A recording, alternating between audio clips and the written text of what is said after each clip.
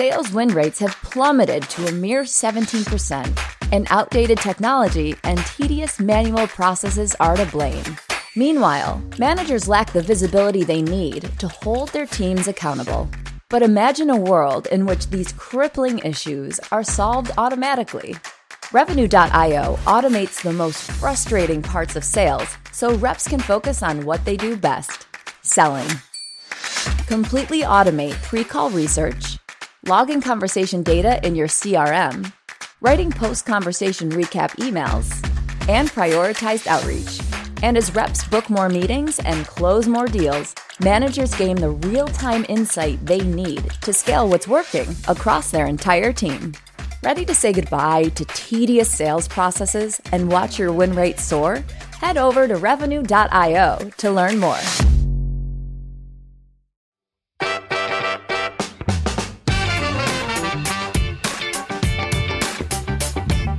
Do you like a nice cocktail? Are you having them continuously all day, every day? No, like just because we can do something that we enjoy doesn't mean that there's any reason we would do it all the time. And at a certain point, I think what you're pointing to is that we're going to have to accept that it's really good for us to have a commute. Like we need that rumination time. We need transitions. It's not good for us to go from 30-minute meeting to 30-minute meeting. The things that we developed as a society kind of kept us functional. Like we need time to process our emotions.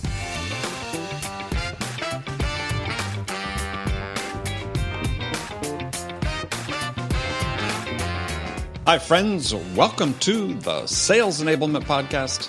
I'm your host, Andy Paul. That was John Levy. He's the founder and host of Influencers.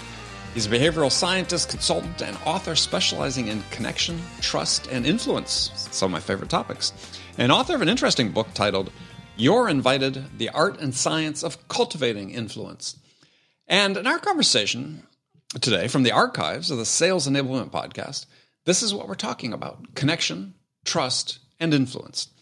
We start with influence, what it is, what does it mean to have influence, and the role of relationships and community in creating influence. And John shares the details behind his influence equation. John and I also dive into the importance of connection and connectedness. Isolation and loneliness are an increasing fact of life, and it presents itself in the stress, burnout, and mental health issues that we see in sales. And as John points out, chances are high that the people you want to connect with are also in need of connection too, and may not even realize it. We also dig into why sellers need to develop relationships in which everyone is better off, rather than trying to extract as much value as possible from that relationship. We cover a lot of ground, but before we get to John, I want to remind you to subscribe to this podcast wherever you listen to it. And if you subscribe, we'd certainly appreciate it. You can also give us your feedback about how we're doing in the form of a review. So thank you. All right, let's jump into it. John, welcome to the show. Oh, thanks for having me on. Are you kidding? I'm super excited. We're glad to have you. So for people who maybe don't know who you are, tell us a bit about what you do and tell us about your influence dinners. For sure. So my background is I'm a behavioral scientist, but I do research on the things that probably people find a little fun and silly. So I did probably the largest study in history on dating. We looked at 421 million potential matches between people. We used the data from Hinge. And you know how people say opposites attract? Yeah. Total lie. Opposites never, ever attract. Never attract. Never. Not even a little. Well, even at a superficial, physical attraction level? So what we found is that down to your initials, you're more likely to date. So you are 11.3% more likely to date somebody who has the same initials as you. Really? But literally anything that is similar is more appealing. Which NCAA conference your school was a part of when you went to college? Right. Across the board, there was one exception, and that is we thought introverts would date introverts and extroverts would date extroverts, but they don't, because introverts never start conversations with other introverts. It's a very quiet room when they're together. Exactly. So you need at least one extrovert. When you have two, then, it's gangbusters. But that's the kind of stuff I did. I did a study on coupon use and found weird things there. We did a study on YouTube predicting which ads will do well. It turns out nobody's good at predicting these things. Right. But probably what I'm best known for, kind of like what you pointed to, is back in my late 20s, I got really curious what actually causes people to connect, right? So, and I figured if I could figure out how to connect with the most influential people in our culture, hopefully it'll have a positive impact on my life. And so I created a secret dining experience, but I gave it the most ridiculous twist you could imagine. People aren't allowed to talk about what they do or even give their last name. And the guests have to cook dinner for me. So I'd invite 12 people at a time to my home, and they are literally cooking dinner together, and they have no idea who they're with. And then when we sit down to eat, we play a game to try to guess what everybody does. And that's when they discover they're sitting with a Nobel laureate, an 8-time Olympian, a Academy Award winner, a Grammy Award winner, celebrities, and occasional princesses, and so on. Well, so people want to know how did you, in your late 20s, no track record in this, how did you get... none. Yeah, how'd you get these people to agree to come to your house under this set of rules? What caught their interest? So I think what's interesting about this is that I engineered the experience based on how human behavior actually functions. So let's put ourselves in the shoes of really influential people. And also let me emphasize one other fact. I've done 227 of these dinners across 10 cities in 3 countries. And in that time, I've hosted over 2,000 people. The first guests weren't nearly as impressive as the later guests. Right? Sure. So, but let's... You might have invited me to the first dinner, but then you've got real interesting people later on. Well, I think you're being a little complimentary to yourself, but maybe. Yeah, all right. Listen, the big joke is, I'm totally kidding around. You've clearly developed an expertise and status in what you do. I wouldn't make it to my own dinner. If I wasn't the host, I wouldn't be there. That's very clear. So let's actually kind of just break down human behavior a little. Sure. Right? And let's kind of take into account one important thing. The more influential you are, the more status that you have, the more people are after something. Right? So when we look at how to connect with people, we have to be really respectful of their social pressures. Right? Connecting with your best friend's friend, pretty easy. You could just ask for an introduction. The social pressures are different. Right. Connecting with Oprah, social pressure is really high. She has layer upon layer of people preventing you to get access. Right. And so there's kind of these 2 groups that are much easier to get a hold of. One are the community influencers, people who have an impact over a few hundred or a few thousand people. That's like a reverend, a martial arts master, or an up-and-coming musician. The level up from there are industry leaders, people who have an impact on their industry through their thought leadership, their position, or their previous success. So, these are... Oprah can't walk down the street without being interrupted. Chances are you have no idea what the CMOs of the Fortune 500 look like. Right. So, but these people are constantly being bothered for basically 5 things. Everybody wants their social clout, because hanging out with them gives them status. They want their time, their expertise, their access, their money, right? There are all these demands. So I realized if I'm going to get past that, let's call it defense shield that they have set up, I need to demonstrate that I'm first being generous and not trying to get something from them.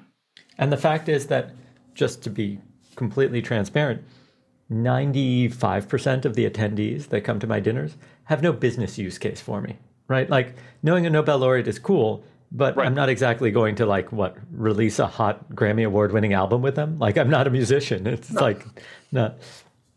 So I focused on doing something really generous. I invited them to an opportunity to do something extraordinary, right? Which brings me to my second point, which is people who've experienced a ton, people who have achieved a lot in their life, don't need another casino-themed fundraiser to go to.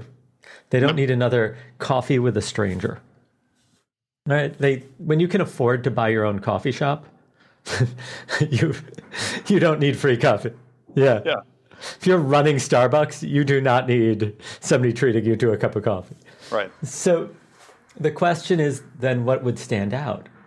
And the reason that this is important is there's a section of the brain called the SNVTA, the substantia nigra ventral tegmental area. And it's the major novelty center of the brain. And when you trigger it, it entices us to explore and understand. So I'm sure you've had this experience where somebody tells you about like some wild thing they just did. And you're like, that sounds amazing.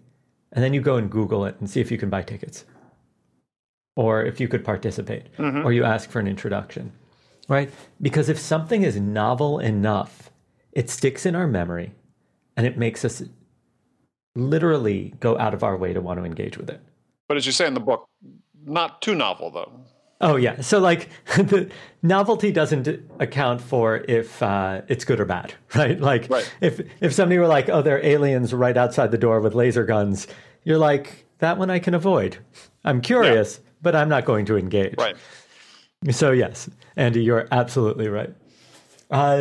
So the problem for most people isn't going to be on the extreme end. It's going to be even doing something mildly novel. Right. So let's use the example of the dinner. At the dinner, I invited some people to something generous, right? They didn't have to pay for anything, and I give them an opportunity to do something novel, right? Yeah. It has this crazy format. And then there's this third kind of amusing characteristic that everybody thinks that influential people spend their time with other influential people. Like that's all they do. They just hang out all day. They don't get any work done. They're in these exclusive clubs. Yes, constantly, just doing nothing but hanging out with each other. And that's not true. Most influential people got their status from working crazy hours, which means that they're spending most of their time with their staff and their admins. And so if you can curate an environment that has other influential people, they'll go far out of their way. So, I mean, I've never been there, but have you ever gone to like Davos? Where? Davos, the World Economic Forum. No, I've not been invited for that, yes. Yeah, me neither, right? But it also costs like $250,000 to go, a little bit out of my price range. Yeah. But people are willing to pay that to stand in the snow, like in hopes of bumping into Bill Gates. Right. Or Tim Cook or whatever it is, right? Because at the World Economic Forum, they are master curators. Same thing with TED. TED costs like $10,000 to attend. That's a lot of money. It is. But people are willing to pay it because TED does such a great job curating the attendee list. And so, I mean, don't get me wrong. I'm sure that, I've gone a few times. The talks are nice, but I could just watch them online. I don't need to spend a fortune. They're free. So it means that you're coming for the environment, the people who are there, the conversations that are taking place. And so at a base level, I understood that if I wanted to connect with extraordinary people, the angle to get their attention, to actually show up on their radar, would be to do something that's generous, that's novel, and that's well curated. Are there other characteristics? For sure. But yes. But that's at the base level. Like if I just want to show up on their radar. Right. Now you had the fourth one in there, though. You said awe. Yes. So here's one of these things. This is not a requirement, but it's a really interesting one. And that's because arguably the most desired human experience is awe. It's that moment that you see the world one way and then you see it in a completely new way a moment later. And these things happen very rarely. You could probably count it on your hands, the number of times you've really experienced awe. Maybe when you held your child for the first time, or you realized how big the universe was, right? It just captures your imagination. Now, what's interesting about this is that when people experience true moments of awe, they feel more generous and more connected. They will literally never forget you. And so I put it out there as kind of like this almost unachievable standard. It happens occasionally at my dinners where people realize that they were making guacamole with a Nobel laureate, or, they were just washing dishes with Regina Spektor or Isaiah Thomas or something like that. And it just kind of like, they don't know how to process that somebody that they've been like listening to their music their entire life, or Yeah, saw her in concert. Yeah. yeah, exactly. And then suddenly you're like doing something so mundane as washing dishes together. It like throws them for a loop, and then suddenly they experience it. And what I like about triggering awe is that you just feel more generous and more connected when it happens. Right. And it's a great basis to build a relationship from. So that's how I initially got on people's radar, is I created something that was generous, novel, well curated, and occasionally triggered awe.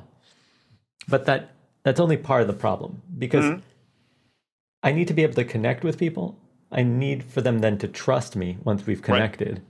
And then in an ideal world, I'd want to have a sense of belonging between all of us, right, because that kind of accentuates our ability to accomplish anything, is the cohesiveness of a group. Right. So, and just so people know who are listening, is these things we're talking about here today are all contained in John's new book called You're Invited, The Art and Science of Cultivating Influence. And so I went on the 4 elements you talked about in terms of capturing the attention of someone of influence, the generosity, because, this is a sales audience, right? These are high-performing salespeople, and you could just substitute, the influencers in their case could be a senior executive somewhere that'd be an influencer on a purchase decision. So I just wanted to dive a little bit more into a couple points on some of those 4 ways to get the attention of influencers. Generosity. You wrote that what makes you generous is to give more of something than necessary or expected. Mm-hmm. I thought that was a great way of describing it. Because oftentimes you don't think about it in sales, people don't think in terms of generosity. I do. I'm actually using that term in a book I'm writing now, because, this whole thing, you reference Adam Grant and the whole thing about givers and takers, and I love that book, is that, and you relate the story about givers being, there are people that give freely and give too much, and then people that give, I call them givers with an agenda, which is okay, right? Those that know where to draw the line. Mm-hmm.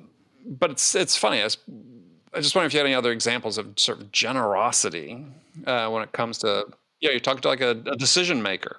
So let's actually break down something slightly different, which is, in sales, there's usually this impression of generosity, like, I'm going to take you out for a corporate meal, right? Or like, I'll give you a swag bag at a party.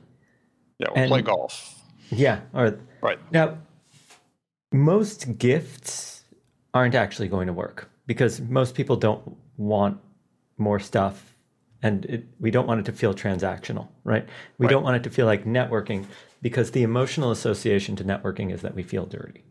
Yeah. We want to remember that human beings connect over interests, activities, and culture. So the potential to connect over a game of golf is actually much greater, I would argue, than over over dinner or something. Yeah, precisely. Yeah. And now here's what I would say in terms of generous is that if the golf game is just the two of you, that's totally fine. If you can really build a relationship and that's your personality. Mm-hmm. And if it's also at the scale, that's good for you, because there's really no relationship between introversion, extroversion, and sales success. No. I think there's actually some research that suggests that the introverts are better at making more trusted relationships or something like that. Yeah, yes, there is that. They're more likely to ask questions, than pitch. Yeah. Right. So I think that when I say generous, I mean, if we're going to give somebody an experience, give an experience for the things that they actually care about, right? And what we tend to do is, instead of doing that, we tend to just try to buy the relationship. I'm not going to speak on, I'm speaking in general in our society. Yeah, no, but you're right. And that just won't work very well. There's an element that I talk about in terms of building trust called the IKEA effect. Mm-hmm. It turns out that people disproportionately care about their IKEA furniture because they had to assemble it. Right. And so anything we put effort into, we care about disproportionately. So if we're going to be generous about something, like I'm going to invite you to something, I'd want an activity that actually causes us to put in joint effort. So, for example, if both of us are on the same team, it's probably even better if we're competing against each other on the golf course. Mm-hmm. Because then we're putting in joint effort into each other rather than against each other. Now, we can have healthy competition, and that's still better than just interviewing one another across a dinner table. But you could go on a hike, you could go do a painting class, you can do all these things that are going to be more novel or more interesting. One of the most interesting things I've recently come across, there's an investor in Silicon Valley who started a children's activity program. And the way it works is they'll invite all the kids of the most successful Silicon Valley investors and their parents. And then they hire professional soccer players to play with the kids. So now the parents are on the sidelines. They have no social obligations to their kids. So now they're bonding with each other. And now they have direct access over a novel activity that stands out as completely different. And now they've built up status within the community as being this central hub for deals. And this is what I love about it. Is that kind of expensive? Yes, we can find a much less expensive version of that. But the person realized, here's a underserved group, which is the families, right? All these people have familial obligations, so they're not going to make time for me. Right. Instead, I'm going to produce a novel, generous, well-curated experience. And I'm going to make the activity actually for the family, not for the investor, so that the investor is free to talk to me. I thought it was so brilliant. Well, yeah, it sounds very brilliant.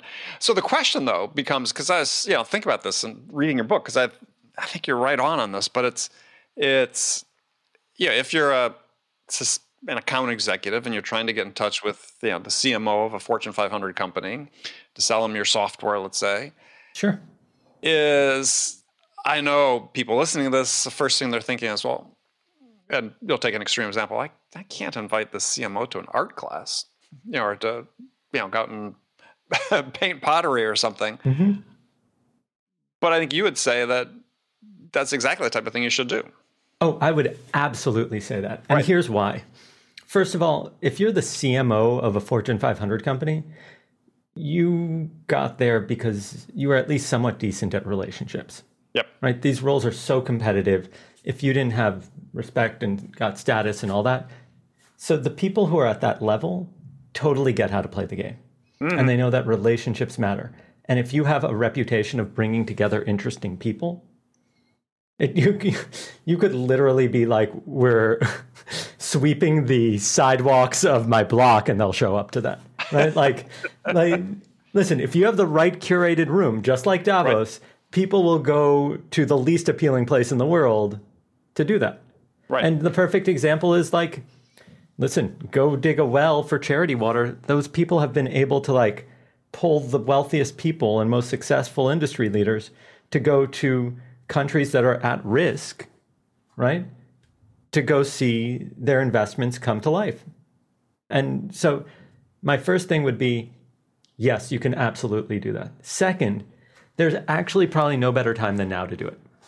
And the reason I say that is that we are so isolated and so bored of all of the digital events that are currently going on that if you can do something even mildly novel where they get to meet someone new in a friendly context, they would absolutely sign up for that. Yeah. Because right now, do you know, you correct me if I'm wrong, but this has been my experience with all the pitches I get.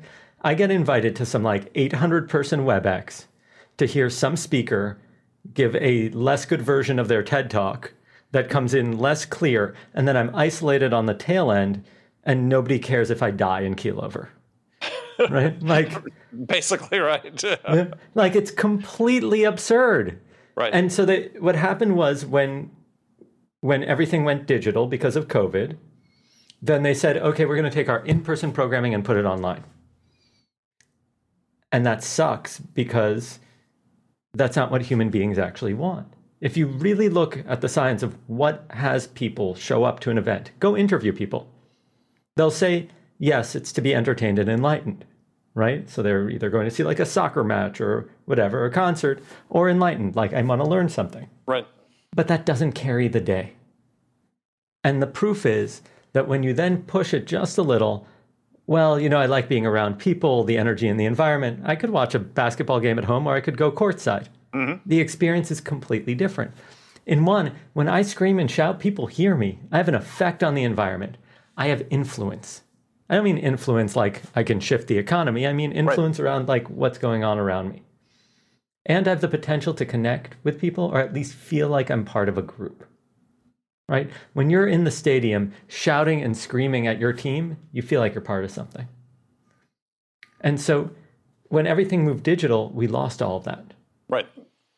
And so if you're going to produce a digital event, the first thing is realize that you need to design it around the participants so that they feel the potential to connect and the feeling of influence. So when we run events... Well, before you move on, so you said connected and feeling of influence. So how are you defining influence on that? That you matter. So that could be as simple as I'm answering a poll question, or I can speak, or something I do has an impact on the environment. Mm-hmm. Otherwise, what I'm going to do is, since we seek out this experience of being able to impact our environment, I'm either going to do that or I'm going to start washing my dishes or answering emails. Right. And then you've lost me. Well, a question for you, because this comes up, and you're the perfect person, I think, to answer this, is there's sort of this counter cohort of people in our sort of sales environment who have said, look, let's look at the messages of what's happened over the last 12 months. And, really, I don't think that this connection with the potential buyer is really that important anymore. I mean, they're really busy, and they don't really want to talk to salespeople, and they'd rather much do this thing on this whole buying process all on their own, and they just don't have the time. And my belief is, well, that's just complete BS, right? That I think you addressed this even in the book, sales is still a people business, as a lot of businesses are. When done right, I would agree. When done right, sure. Right? Yeah. People want this connection. I think you make the comment in the book is, even though it may not be evident on the outside, is people are really wanting this connection. And there's a sense, and I think you talk about some of this data, I know Scott Galloway wrote about it in one of his recent newsletters, is that millennials, and this is nothing about the generation itself, it's just given how they've been socialized and grown up, is they are feeling disconnected to such a large extent through the technologies we use and the lack of friends. I think you addressed specifically, and Galloway addressed it in his newsletter, is we have this generation that's isolated, and people are sort of taking the wrong lesson from this and saying, let's keep isolated, as opposed to, these people really want connection. And if you can offer it in a generous, sort of novel way, you have an opportunity to establish influence. I would agree wholeheartedly. Can I share a few kind of crazy facts that I think will contextualize? So when you look at the greatest predictors of human longevity, it's not, drinking kombucha and eating kale. Could you tell my wife that, please? The biggest two by far, after genetics, which we can't currently control, are number 2 is strong social ties, so having close friends, maybe family. And number 1 is social integration, feeling like you're part of a community. Now, this is super fascinating just on its own, but when you take into account the decline of friendships in America, it's terrifying. In 1985, the average American had just about 3 friends besides family. By 2004, 19 years later, we were down to just about 2. This is before social media. It can't be blamed for this. At this point, we had, it was mostly because people were moving away and resetting their social ties, right? So like you move to a new job and you have no friends. And so this means that we are desperate for people to connect with, like we just are. Mm-hmm. And there's this impression that salespeople have, at least I think, that they're bothering people or nobody wants to talk to them. And it seems really easy to just put another Facebook ad and optimize it and all that kind of stuff. Right. But when you actually look at the science of decision making, most of it happens on an other than conscious level. It's an emotional relationship to something. And human beings are wired for human connection. We're not like certain species that can, like, I don't know, a squid or whatever it is, that can just live on their own. We survive because of our ability to connect and work together. And when we're isolated, we feel lonely, and loneliness feels like the health impact is on par with smoking a pack a day of cigarettes. Right. So to speak specifically to this idea of, do they want to talk to me or not? The answer is they absolutely do. But we need to understand what trust is made out of, I would say, to understand what kind of relationship they actually want. Right. And so most researchers agree that trust is made out of three things: competence, your ability to do something; honesty, your truthfulness; and benevolence, you have people's best interests at heart. Now, competence, like, let's say, Andy, we're having a conversation and I misquote a study. You probably wouldn't go, John is incompetent, I can't trust him. You'd probably say, he's had a long day, he got confused, and in general, he's really solid, right? But if you found out that somebody lied to you, you'd probably begin to doubt the things that they said. Right. So a breach in honesty is a bigger deal than a breach in competence, right? But there's a kind of loophole, which is if the two of us are walking down the street and I say, hey, Andy, do you mind if we stop by my friend's house really quick? I want to pick up something I left there. You say, yeah, sure, no problem. And we enter. And then 40 of your closest friends jump out and scream, surprise! It would be super weird if you turned to me and said, John, you just lied to me. I can't trust you anymore. Right? Like, that's super strange. They do that in the movies, by the way, but yes. Yes. Yeah. And the reason is that I did it for benevolent reasons. So it turns out that we value benevolence above honesty and honesty above competence. Now, what's interesting about this is two things. One is common practice in sales: lead with competence. The company has 99.9% uptime and blah, blah, blah, and great. And then you try to demonstrate that you're honest, but you never really think about the benevolent side. Now, when you think about it, what you actually want to do is lead with benevolence and then demonstrate honesty and competence, because benevolence is the part we value the most. And if you look at the most trusted jobs in our society, the most trusted are nurses and doctors, right? People who have fundamentally benevolent jobs, right? Nobody becomes a doctor because, for the most part, to make tons of money these days. You don't. You do it because you care about people. And at the very bottom are car salesmen, because in American society, we view them as completely non-benevolent and dishonest. Right. But if we're honest about things, I do want to be sold. I want to know that I'm getting the best of whatever it is that's an option. But that means that I need to feel like it's done through benevolence. We don't want to be sold when we feel like it's just serving the salesperson. Yeah, and that's, I always look at trust from a sales perspective as four things that really serve your things parsed a little differently, which is, and I have a little acronym just to help me remember it. Ooh, teach, please. I want to learn this. And so it's, are your motivations transparent? This is part of benevolence, right? Are you transparent about why you're there, why you're trying to help somebody? Integrity. Though integrity is both honesty and congruence, meaning, do your actions align with your words so people can trust that? Competence, and then execution, meaning can you live up to the commitments that you make? So acronym being MICE, but can you trust the mice? But it's very similar to yours, so we don't have the benevolences. But I think the motivations sort of overlie with that. But it's people want trust before competence, absolutely. And I think the motivations feeling and the trouble in sales, and the reason I started the motivations part was that, similar to a car salesman, well, let's say even a business-to-business salesperson says, I'm really here to help you solve this problem. And then 3 weeks later, it's the last week of the month. If I give you a 10% discount, will you sign today? And suddenly your motivations become very evident. They weren't what you talked about before. So I'm in full agreement. I think the interesting thing is then how do we do this? Or let me rephrase.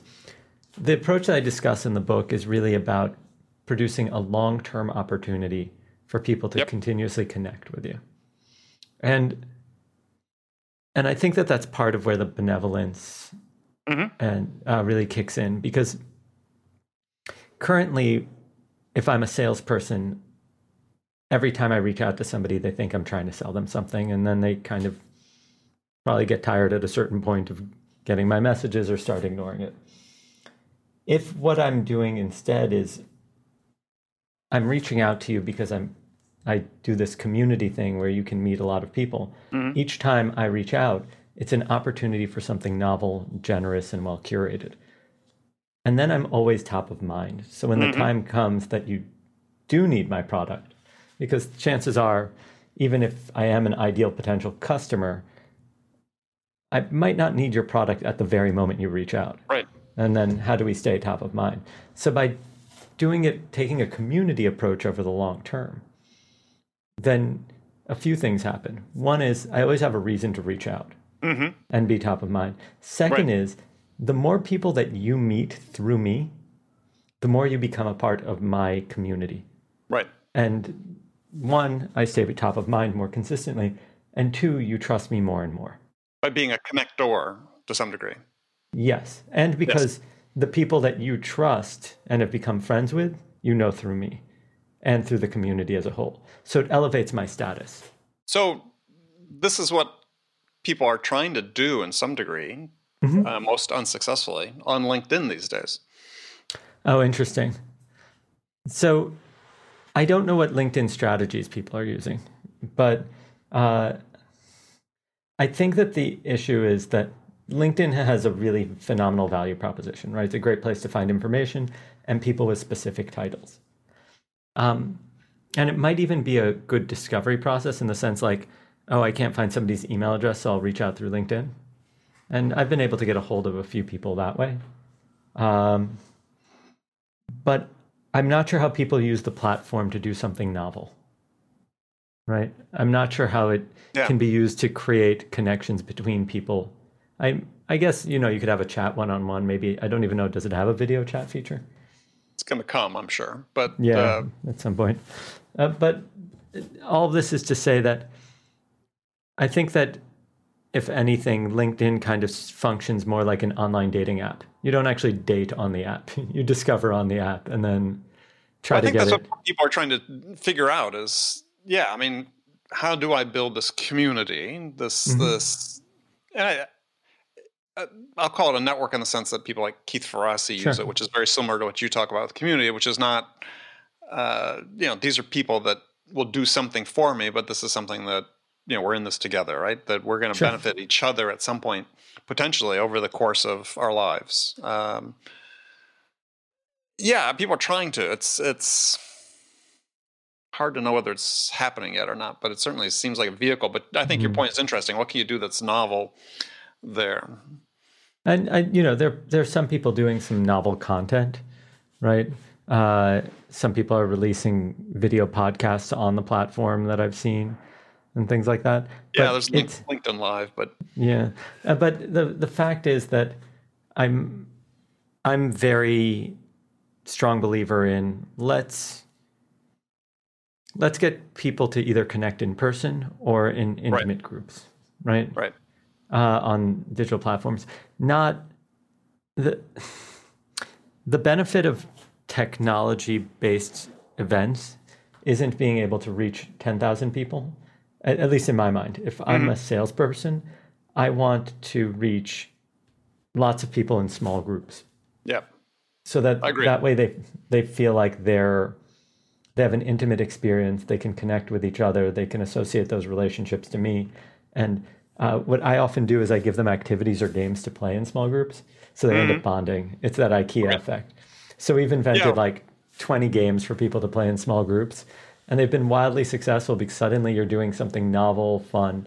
And right now with everybody being so stressed, if you can incorporate a little bit of play, oh my God, it goes so far. Well, question for you is based on what your experience with all the dinners you've held and the events that you do you see people anxious to get back together in person as we start coming out of the pandemic? Because there's certainly a lot of angst in the sales world in general about, oh, it's never going back to the way it was before, which quite often, the way people thought it was before really wasn't the way it was before for the most part. Yeah. But is my belief is that people are going to be dying to get back together. I think that we're going to see a bifurcation. People who have friends tend to be able to make a lot more friends. People who are isolated and lonely often believe that they're deserving of their isolation and loneliness. So I'm concerned that if people don't go back to the office, then we're going to have a whole subsection of society that limits their social contact and becomes more isolated and more lonely. So I'll say this. I think there's going to be a month of awkwardness, maybe 6 months of awkwardness where people have to like readjust and figure out socially acceptable behaviors again, right? Putting on pants, for example. But don't ask me to stand up. Yeah, exactly. Yeah. Or we'll have to figure out like, okay, what's appropriate wardrobe now that we've been hanging out in like gym clothing for a year.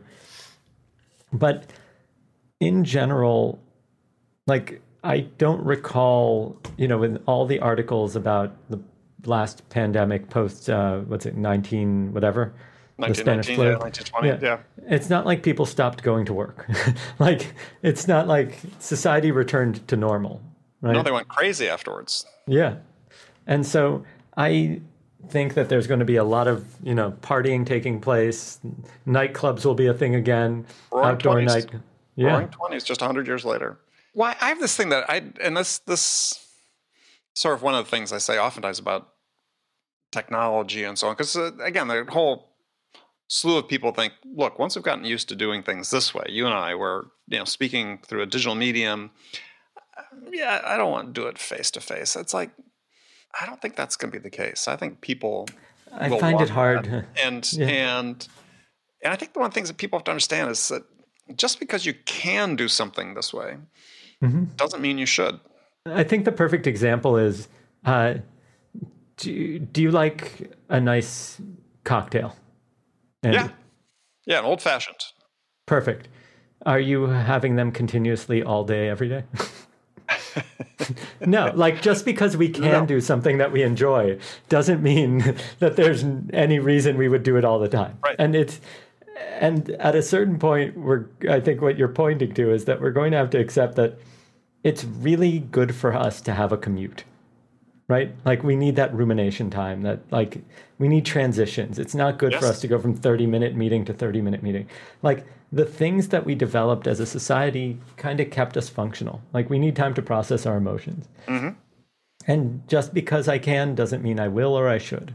And so it's, I think that there'll probably be a greater number of digital conference calls. I think what we'll probably see is maybe the people at Deloitte don't come into the office at GM where they're consulting or something like that. And maybe they spend more time remote or whatever it is. But I don't think that it means that people will be left isolated alone, like with nothing but a video connection tied to their eyes. Right. And my point is your customers are going to want you back. If you were out traveling to see customers, it may be different, may not be as frequent. Maybe you're overdoing it. I would say in most cases, you're probably overdoing it to begin with. Mm-hmm. But there is everybody that wants to fool themselves into thinking that yes, I can get business done on Zoom. That's fine. It's not the same, though. It's never going to be the same. And if I have the opportunity, if I was competing with you on a deal and you were content just to try to do it doing Zoom, and I would say, well, I'll make the effort. I'll go see the buyer, and everybody feels safe, right? We're all vaccinated, so on. So all those anxieties out of the way. Yeah, I'd give myself a much better chance of being able to build the relationship and the connection with the person in person than that would lead to a positive outcome than I could remotely. Not that it can't be done remotely and virtually, because lots of people have done it. But it's just harder to build trust. Yeah. It's the fact is that the signals that promote trust are much harder to develop over digital platforms. There are ways to do it, right? But trust is built through kind of micro actions like, asking about your son's birthday or passing you a pen when you need one. And these build up over time. And if you're in two different locations, it's just not as natural. There's something called the Allen curve. And yeah, you write about that in the book. Yeah. Yeah, it's this kind of like funny thing. Communication grows exponentially the closer two people's desks are. So if our desks are right next to each other, we talk a ton, or we'll text a ton, or whatever platform of communication that's used. Whereas the moment that our desks hit about like 50 meters, we might as well be on different planets. And this is really important in the sense that when you're out of sight, you're out of mind. And if you want to have a close relationship with people, proximity is really important. It's just the nature of human behavior. Yeah, no, I agree 100%. Well, we touched on it. I think people sort of have false vision of the way business sort of takes place, right? And I've read studies saying that we're talking about the percent of sales activities that were in person prior to the pandemic, which were wildly inflated. And it's like, yeah, people weren't spending 75% of their time sales interactions in person with someone. No, they were using the phone. They were using Zoom before. We've been emailing. We've been doing emailing. We've been doing this virtual selling for 100 plus years, right? As long as there's been a telephone, we've been virtual selling. Yeah. And there's a reason you go visit someone, even though you can talk to them on the phone, because it's better. To your point, it fundamentally works. And growing body of science, including an article was published at the start of the pandemic, before we spent 12 months Zooming each other, saying that research has been done, I think is made at Rochester or somewhere, that you could actually communicate much more effectively. You can hear and listen more effectively on a phone than on a Zoom call. You can catch differences in tone and inflection, listening, just paying attention to listen to someone, than you can hear. Now, some of it may have been, just slight processing delays and so on that you get. You can't mirror sort of mask the facial expressions and so on. But yeah, it's like people, I just think, if you want to connect, yes, you connect this way. I've built lots of connections over the last year, but I know they'd be appreciably richer if I could spend time with the person. Yeah, I agree. I think it's I'm curious how I'm going to use Zoom in the future, right? In the sense that as I've built this community mostly in person, and then we shifted online, I've had much larger events. And these digital events are 150, sometimes 200 people. And I don't get to spend any time with anybody because I'm managing it all. But they all get to connect, and we do breakout rooms and games and activities, and everybody feels super close.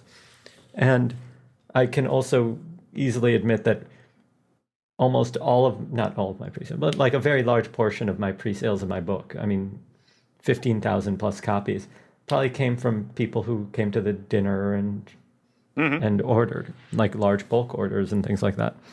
And what's interesting about this, for me at least, is that I'm not sure what the future holds, right? So I might do in-person events and then have somebody film it in real time and then create breakout rooms and activities for people to do and all that, so that the people who are in a different city can participate. Right. We might stick to just in person. We're definitely not going to stick to just online because I don't want to run it. It's not fun for me. Like, I'll be honest. Yeah, you don't get to participate, right? So like I enjoy running these events because I get to hang out with my friends or people I admire, whatever it is. So I'm curious what will end up landing on. But there's, I was spending a week a month traveling New York, LA, San Francisco, Seattle, back to New York to run dinners in all those places. And it was exhausting, but I loved those relationships. Yeah. And I can't imagine trying to create those kinds of relationships over Zoom. I would have to re-engineer something so extraordinary to be able to get close to it. And I don't think I'm really good at it. And I don't think I'm that good.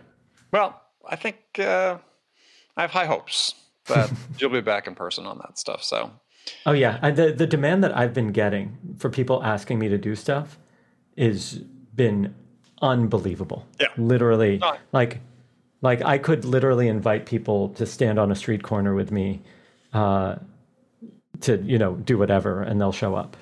And well, invite me next time I'm in New York. I'll come hang out in the street corner with you. Sold.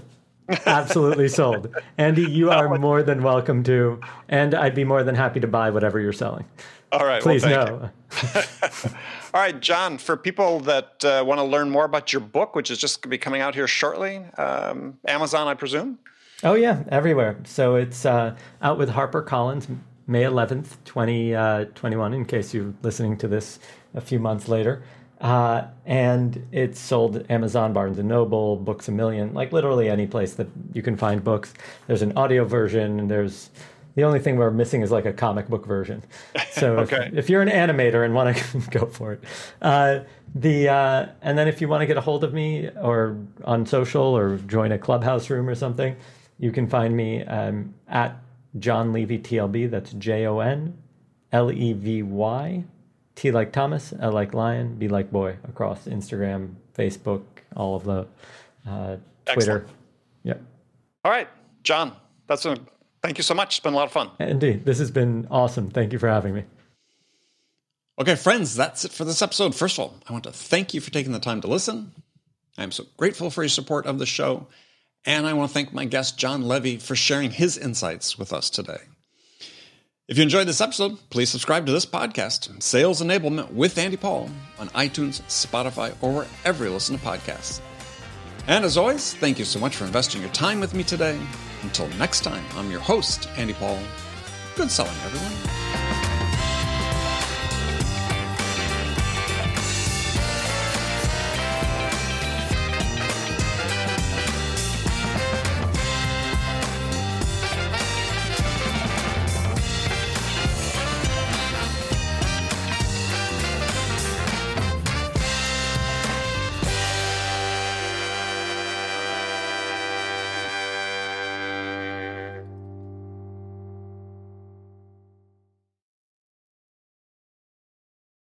Hey, sales strategists. At Revenue.io, we're not just imagining the future of sales, we're building it. We offer the world's most complete platform for revenue teams, and we're featured in the most recent Forrester Waves for both sales engagement and conversation intelligence. With Revenue.io, you can slash call prep time to seconds, guide your reps in real time to have more successful conversations. And after calls, we generate ready-to-send recap emails so sellers can keep deals soaring toward the finish line at light speed. See the future of sales now at Revenue.io.